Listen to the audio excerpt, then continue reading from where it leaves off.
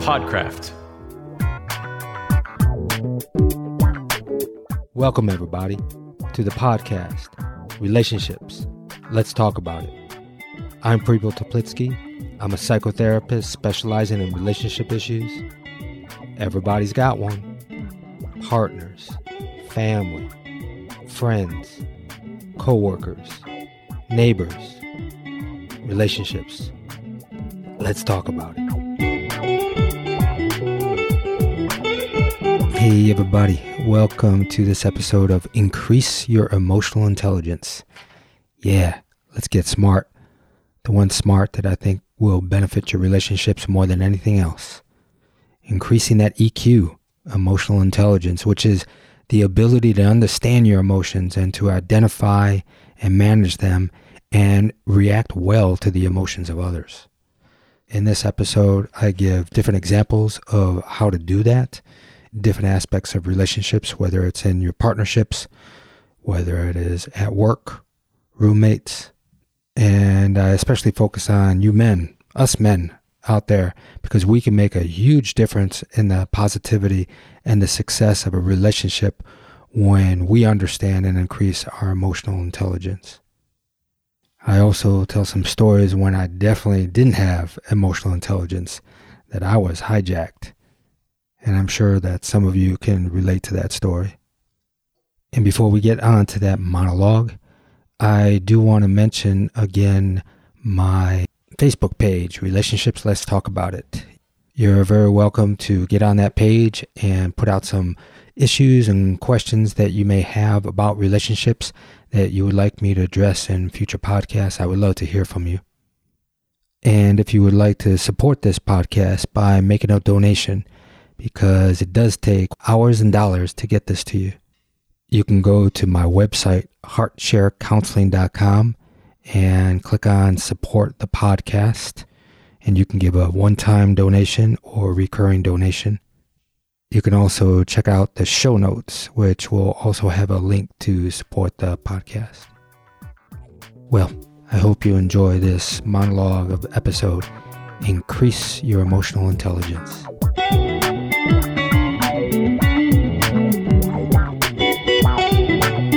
Maybe some of you out there are one of the most competent and smartest workers in your office, or maybe you're a great student, or maybe you're just great at Jeopardy or trivia.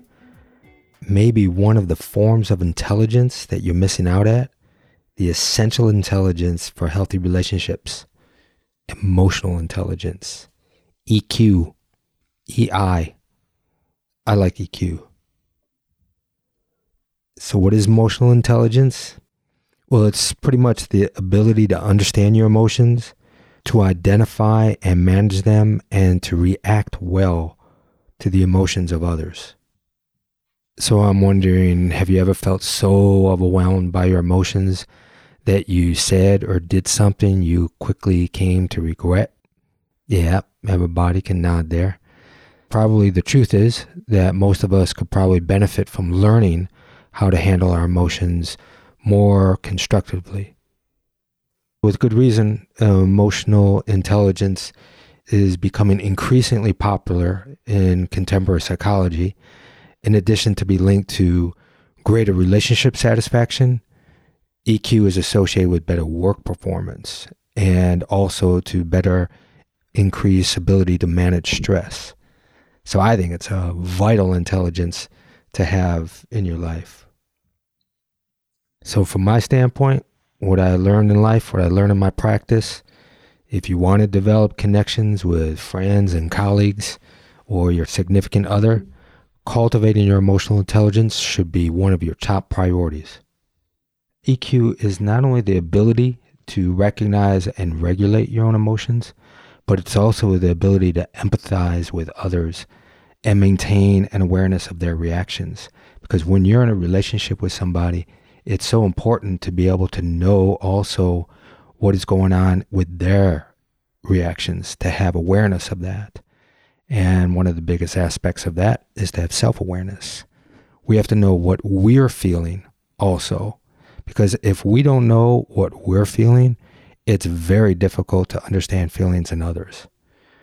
There's a lot of times that I tell people, in my practice, if I can't understand certain emotions in myself, the hell if I'm going to be able to understand and empathize those emotions in others, right? If I don't understand the depth of my anger or even have a good relationship with my anger, I'm not going to be able to witness somebody else's anger. I'm going to be very uncomfortable with it because I'm not comfortable with my own. If I'm not aware of my sadness and in some sense accepting and comfortable with my own sadness, it's going to be very difficult for me to witness somebody else's sadness and try to understand it.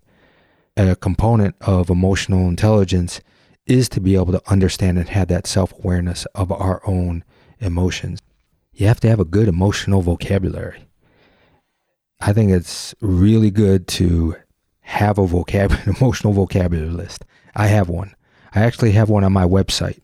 It's on the relationship tools and tips. If you can go to my website, HeartShare Counseling, and see that. It's a long list of various emotions and feelings. Well, let me get this straight, because a lot of times we interchange feelings and emotions, and I think that's okay. But from my standpoint, a feeling just comes. Anger comes, sadness comes. I'm not in control over it at all. But what I am controlled over is how I emote those feelings, which is the emotion, the behavior of the feeling. So it's okay to interchange feelings and emotions, but that's something to also think about. Having a vocabulary of feelings can be very beneficial to practice and understand feelings.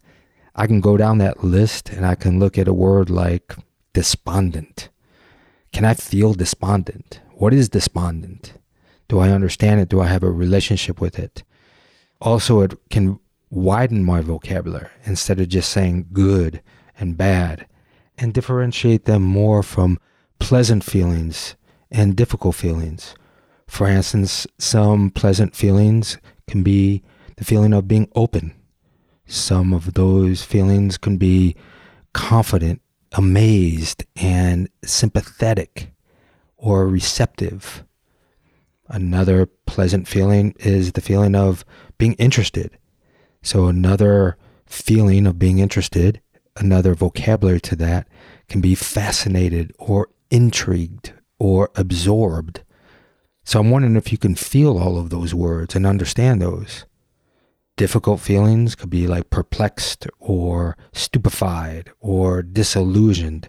What I'm saying here, if you widen your vocabulary, you're going to have more access to the depths of pleasant feelings and difficult feelings. So I think it's good to, at times, stop in the middle of the day with perhaps an alarm that goes off and just notice, take a breath, take a pause. And the pause is so important because that's when we understand and that we can feel what we're feeling. So if we're able to take that pause and check in, what am I feeling right now? You might have to take out that vocabulary list and go down the list. Am I feeling paralyzed? Am I feeling inferior? Am I feeling hesitant? Or of course, on the opposite pleasant feeling, am I feeling pleased? Am I feeling surprised? So I think it's good to go down that list so that you become more competent in your vocabulary to be able to express that to other people, and also to be able to observe in others what's going on for them from a broader standpoint of a feeling vocabulary. And that pause is so important. There's a word in the Spanish dialect of Catalan called querencia. I hope I'm saying that right. That is interpreted as sacred pause. And it comes from the aspect of a bullfight when the bull is hurt. It's got the spears in it and it's bloodied and that's horrible and all that stuff. But at that point, the bull takes a pause, the querencia, a sacred pause. It's the time that the matador is most fearful. Why? Because it's gaining its strength in that sacred pause. So I think that a pause can be an important aspect for us to be able to gain our strength back. And one way is to go inside and internalize what aspect am I feeling right now? There's a lot of power in that. When somebody asks me a question and how I'm feeling, if I take a real pause in that moment, I'm going to access a more authentic experience of myself. So I'll be able to communicate that more. Take a breath. I can answer from much deeper self-awareness of what I'm experiencing so that I can communicate that to others. So that's a form of emotional intelligence, to actually take the time to have self-awareness. Self-awareness is a very important aspect of bettering and understanding your emotional intelligence. Another way of saying that is know thyself, right? Isn't that one of the foundational aspects of a spiritual practice and spiritual awareness, is to know thyself? So that is the foundation of EQ, is self-awareness. It's having a deep understanding of yourself that provides you with more accurate perceptions of how you're coming across to others. To increase your self-awareness, make an effort to reflect on your strengths, your developmental opportunities, your triggers, what values you have in life, so that you are intimately familiar with who you are, what makes you tick. And do this as regularly as you can. As a therapist, that's one of my main goals, to help people really try to understand what makes them tick, to be really curious about who they are, how they function. And knowing yourself and self-awareness is imperative to show up authentically in all of your relationships. Again, identifying your feelings at various points throughout the day is a great exercise to have more awareness and understanding your emotional intelligence. You can do this particularly when you are feeling or experiencing strong emotions. For instance, if a coworker or a partner makes a comment that really triggers you, make a mental note of what exactly it is that you might be feeling. And not only will this help you to develop your emotional vocabulary, it will also help you to take a step back from your reactions and engage the parts of your brain associated with problem solving. And that way you can make better sense of your emotions and use them to your advantage and make choices about how to interact with others, how you want to be. Oh, and by the way, you really want to observe your thoughts and your feelings without judgment, so that you can increase your awareness of them with more clarity, rather than having them being, let's say, blurred by your own assumptions and that self-judgment. You want to be more curious and have a more interested attitude about your feelings and observing your feelings and your thoughts than judgmental. Another really good thing to do is question your stories and your opinions, even if you believe them. You want to recognize that there's multiple ways of looking at any given situation. So instead of having knee-jerk negative reactions when you become upset, let's say by somebody else's actions, you want to slow down and consider if there's other ways of explaining the situation. A story comes to mind that I believe I said in another podcast, but I believe that it needs to be said again, especially when it comes to this. Some years ago, I was going to take a shower, and my wife and son took a shower before me. And when I went to take a shower, I turned on the hot water faucet, and it was cold water. And I kind of had this reaction of like, oh shit, man, there's no more hot water. They took long showers and they didn't even consider that I was going to take a shower afterwards. I went ahead and went downstairs to the hot water tank to see if the propane came on, and it did. And I came back upstairs, turned on the hot water faucet, and it was cold water. So I told my wife, look, I'm going to go down again and see if I can fix it. Just turn the hot water on. And she did it, turned it on. It worked perfectly fine down there. When I came back up, I turned it on, cold water. And I was having all these reactions. And then finally I went to do it again, and I did a little slower. And I watched what I did. And I was all along turning on the cold water faucet every time, turning on a cold water faucet. And I was so sure that I was turning on the hot water. And of course I yelled out, "Hey babe, I got it, honey. I fixed it." And she was just kind of like, what the hell was going on? And of course in that moment I was too embarrassed to really say, but I fessed up and we kind of laughed. But from then on, I really was looking at my own questioning of my opinions about being so right and questioning my story. I mean, really, folks, I was just huffing and puffing and stomping all around and exerting and spewing blame all over the place. "I can't believe you didn't consider me." I was so attached to my reality and being right. Yep, that was me. I lost my shit. I really did. It was embarrassing. Deeply embarrassing. Well, should I say, in reflection, I felt deeply embarrassed of my behavior. So I fess up to that one. I was emotionally hijacked, big time. So at that moment, I had no emotional intelligence going on.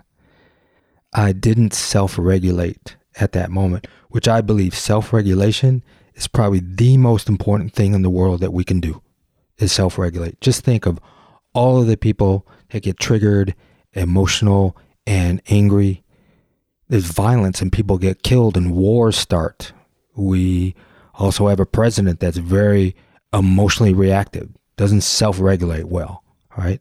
We need to do more of that to make a better world. So I think that's one of the most important things that we can do, to self-regulate. Increasing our capacity to self-regulate is one of the best things that you can do in your relationships when it comes to emotional reactions. So again, in order to do that, you have to be aware of what it is that you're feeling. Self-regulating is another aspect of self-soothing. Taking deep breaths, feeling what's going on in your body, because the emotions are in the body. They're not floating out there. They're in the body. So an emotionally intelligent person also understands what's going on in their body, not just in their thought process, but where's tension? Where is an uneasy feeling? Where are we feeling perhaps nervous in our stomach or other aspects of tension in our body? So when we become aware of our body, that's another dimension of having a high EQ. A wonderful benefit of having a high emotional intelligence is that it helps you accept criticism.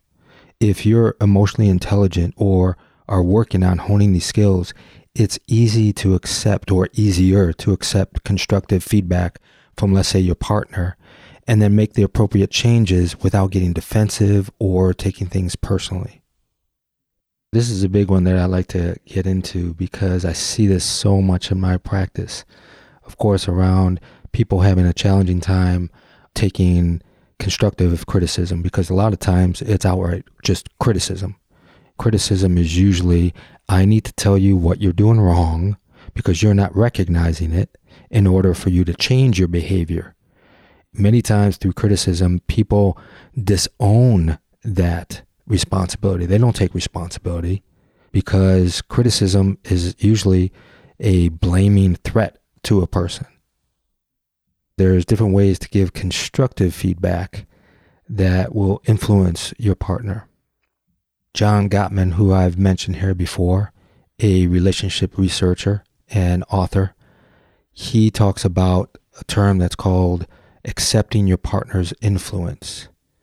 And what does that mean? For our purposes, for my purposes here, it means accepting, understanding, and allowing your partner's perspective, feelings, and needs into your decision-making process as a couple. It means really listening to your partner and forming compromises so that you both feel satisfied. This might be a challenge for a lot of you men out here, but when men learn how to accept their partner's influence and work towards a win-win solution, the outcomes are wonderful in heterosexual marriages and relationships. In long-term studies of newlywed couples, they discovered that men who allow their wives to influence them have actually happier marriages and are less likely to divorce. So men, I want to be clear. This is not about being a doormat. This is not the yes dear syndrome, whatever you say, honey. It's not about you feeling something and not really speaking to, but you just don't want to rock the boat. You want to keep the peace. It's not about being a doormat. Again, it's more about when conflict occurs, the key is to listen to your partner's points of view, opinions, their feelings, let them know you understand them, and to ask them what they need and to be willing to come together and compromise. That's what it means to accept influence. It's also a critical skill, not just limited to, let's say, heterosexual couples. In fact, research shows that same-sex couples are notably better at it than straight couples. So straight husbands can learn a lot from gay husbands. So in my practice, I see this a lot. I see this more in men than I do women. And sure, there are exceptions, and it goes the other way. But clearly, counteracting during an argument does not solve an issue or help to form a compromise. It does not allow your partner's influence in the decision-making process. Again, in that research that John Gottman has done, it shows that 65% of men increase negativity during an argument. And that includes what he calls the 4 horsemen of the apocalypse, which is a biblical reference to the end of times. So the analogy here means if you have the following behaviors to a certain degree, can be the demise or death to your relationships. And they are criticism, defensiveness, contempt, stonewalling. All of those are telltale signs that a man is resisting his wife's influence. And of course, when I say wife, I mean also partner. When I say marriage, I mean committed relationship. Again, this is not to insult men or belittle men, right? I'm a man, I know it. Usually it's not a personality fault or a cognitive shortcoming. Rather, it is to enlighten men to some instincts and tendencies that they might have, but which they aren't aware of. There's just simply some differences in how men and women experience conflict. For example, men are way more prone to stonewall, right? Stonewall is just clam up, not say anything, not even look their partner's way. 85% of stonewallers in the research were men. This does not mean that women don't get angry and they don't get contemptuous of their husbands and their partners. It just means that they tend to let their male partners influence their decision making by taking their opinions and feelings into account. So when you have a higher emotional intelligence, you will do more of that. Here's one for you men, because the solution, again, I believe, is emotional intelligence. And in John Gottman's book, The 7 Principles for Making Marriage Work, he claims the emotionally intelligent husband is the next step in social evolution. How do you like that? So my experience in working with couples, when there's an emotionally intelligent man and he has that focus and influence, the repair and the betterment of the relationship has a higher success rate than a man that does not. And of course, there are women that really need to work on their emotional intelligence. But in my experience, most women, are interested in a man's emotional world and takes influence on when he's sharing his emotion. Now, there are differences between men and women, and I'm not going to get all caught up in the men are from Mars and women are from Venus stuff, because we're all here on Earth. But some of these differences can start in childhood. For instance, of course, there's the nature and nurture debate. But for example purposes, for instance, when boys play games, their focus is on winning and competition. More boys are more drawn to video games that the focus is on eliminating each other, to kill the opponent. Or when a boy gets hurt, let's say falling off a skateboard, other boys are more inclined to laugh or to brush it off. And this is probably because it's difficult for them to feel what they really are experiencing, therefore difficult then to express it. Girls, on the other hand, tend to play in smaller groups than boys, like 2 or 4. They often engage in more intimate conversations. Their play often centers around building and discussing relationships. Traditional childhood female games such as jump rope and hopscotch, it emphasizes group support. Everyone gets a turn. And again, there is definitely the nature and nurture debate. Girls at a younger age are more encouraged to develop more nurturing and emotional connections than boys. That's just typical. So these examples are, of course, very general examples, and there are many exceptions to this rule. But to sum it up, because of this conditioning, girls are usually better at relationships and communication and fostering connection. So developing emotional intelligence, I believe, is the very first step to relationship success. The man in the relationship who lacks emotional intelligence, he usually rejects his partner's influence because he typically fears loss of power. And because he is unwilling to accept influence, he will not be influential. And that dynamic usually will result in gridlock. So men, I highly encourage you to really practice and put an effort and put a priority into the aspect of emotional intelligence, because you can have a great positive influence in your relationship. Again, studies show that when men do that, they have more of an influence of bettering their relationships than when women do. And I see that the studies are right, because I see that in my practice. And men, I'm not asking you to be a woman. Not at all. I am just asking you to learn how to better connect with your partner by listening and by validating experience, by understanding needs and expressing empathy, and you can do it in your own way. Here's an easy tip. When your partner needs to talk about something, if you're emotionally intelligent, you will set aside what you're doing at the moment and you will talk with her. You will pick we over me, which shows solidarity with your partner. And it also helps her feel that you're reliable. And that's a big aspect for women, reliability, to create trust and safety.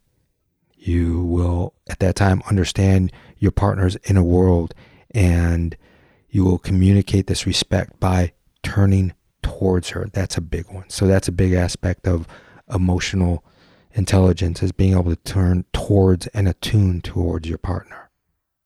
Your relationship, your sex life, and your overall happiness will be far greater than the man who lacks emotional intelligence. Be the guy. Be the guy with a high EQ. So here's one for you women out there.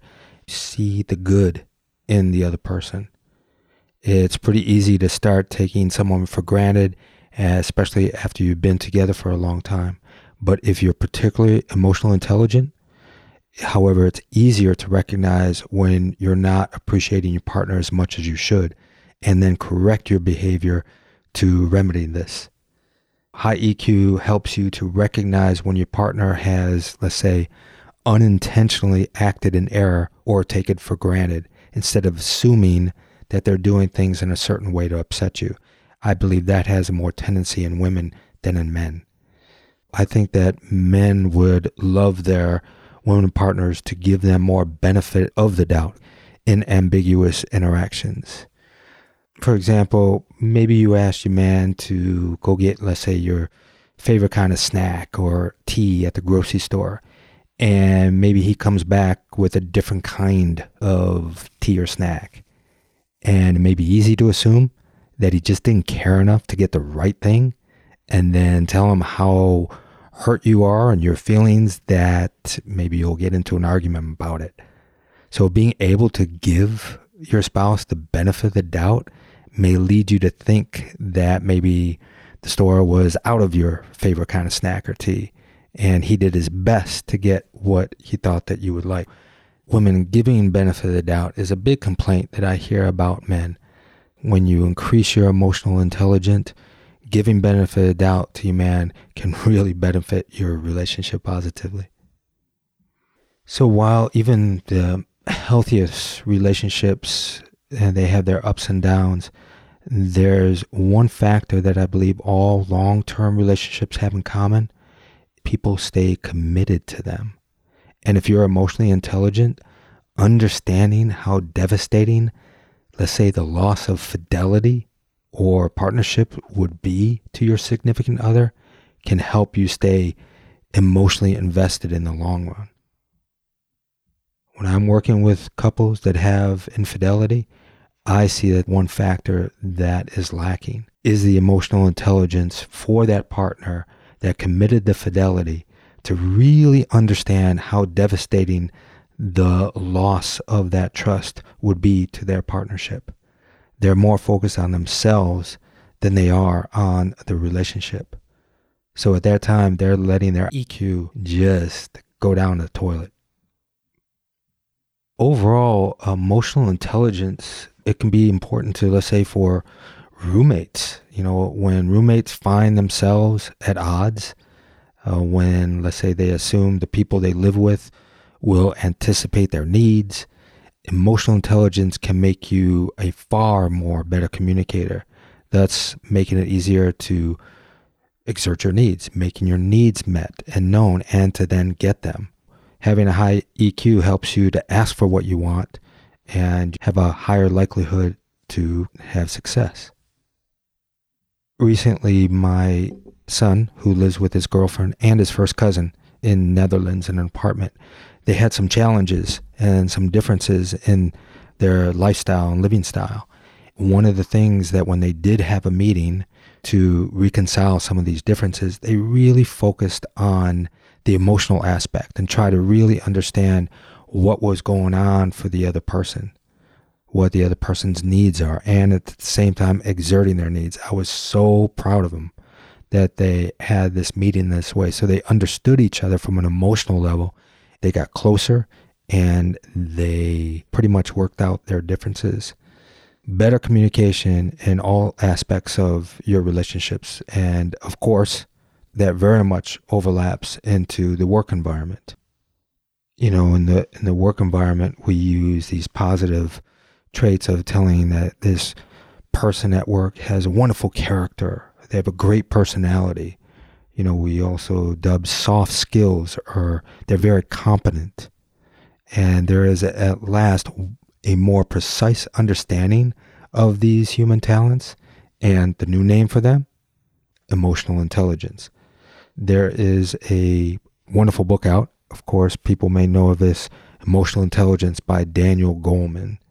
He really talks a lot about using emotional intelligence in the workplace. I know for me, when I was a corporate executive, using my emotional intelligence was so important to my success. There was a time when I was a project manager and I had a $50 million account. Actually, it went from $2 million to almost $50 million, I'd say overnight, within a week. So as a project manager, I really relied on my people's talent, but I did that through my own emotional intelligence. I would go at 2:00 in the morning to the assembly line where they were making the computer circuit boards, and I would mingle with the people online. I would bring pizzas at 2:00 in the morning and really try to understand what was going on for the people, their challenges, what they needed, and they can directly talk to me, and I was empathizing with them. And when I did more of that, our profit levels just skyrocketed. To me, I used my personal skills, my emotional intelligence skills, not so much my black and white business skills. I think that's what made me a good business leader, especially in the focus of appreciations, really recognizing, understanding what people brought to the business and the project, and focusing on that with them and expressing that to them and feeding their personhood, their self-worth, their self-confidence, helping with the problem solving, not just from a business standpoint, but from an emotional standpoint, validating and acknowledging somebody's experience so that they can move through it. So you business leaders, I know you know this, high emotional EQ is an imperative component to having good leadership skills. And you parents out there, that's a tremendous focus to have for your kids, is helping them with their emotional intelligence. I hear so many parents talk about, oh, my child is so bright and they're so smart and brilliant and they have so much knowledge, and they talk about their grades. Very seldom do I hear parents talk about their children's emotional intelligence, their ability to self-regulate, the human aspects of who they are. Are they kind? Are they respectful? Are they thoughtful? And I think I mentioned that before. That's the focus that I have with my son. A test result doesn't define who he is. A grade doesn't define who he is. Is he a kind person? How he walks in the world and interacts with other people. That's actually what I'm most proud of him for, is who he is as a person. And that comes from his aspect of his emotional intelligence. That's my advice to parents, is to really, of course, know your own emotional intelligence and your own emotional world to really help navigate your child. Because all those parents out there that also talk about their children being bright and a wonderful student, but when there's emotional dysregulation, boy, does it wreak havoc. That's when they're most challenged. That's when the family world gets turned upside down in chaos. So that's the greatest modeling that you can do, is to understand your own emotional world and your EQ in order to model that for your children. So I think I covered all aspects of different relationships, of how important that I think emotional intelligence is in all aspects of your life. And again, just like self-regulation, that it is part of emotional intelligence, I think that is the most important thing as human beings that we can do, is to really understand that part of our lives. And I also believe that emotional intelligence makes it easier to find contentment, even if you're alone and not in relationship. Because what is the most important relationship that we have? Our relationship with ourselves. So I highly encourage you to really be mindful and to be curious and interested and practice aspects of understanding your emotional intelligence. That's when you know you're smart, and it will allow you to make yourselves a beautiful day.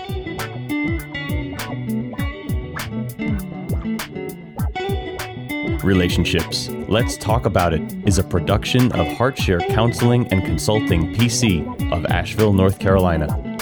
For more on licensed professional counselor Prepo Teplitsky, visit heartsharecounseling.com. Theme music by Adi the Monk at adithemonk.com. This content is intended for informational purposes only, is not a substitute for professional counseling and psychotherapy, medical advice, diagnosis, or treatment, and does not constitute medical or other professional advice. Relationships. Let's Talk About It is produced by Podcraft. Create your own great podcast today, faster and easier at podcraft.us.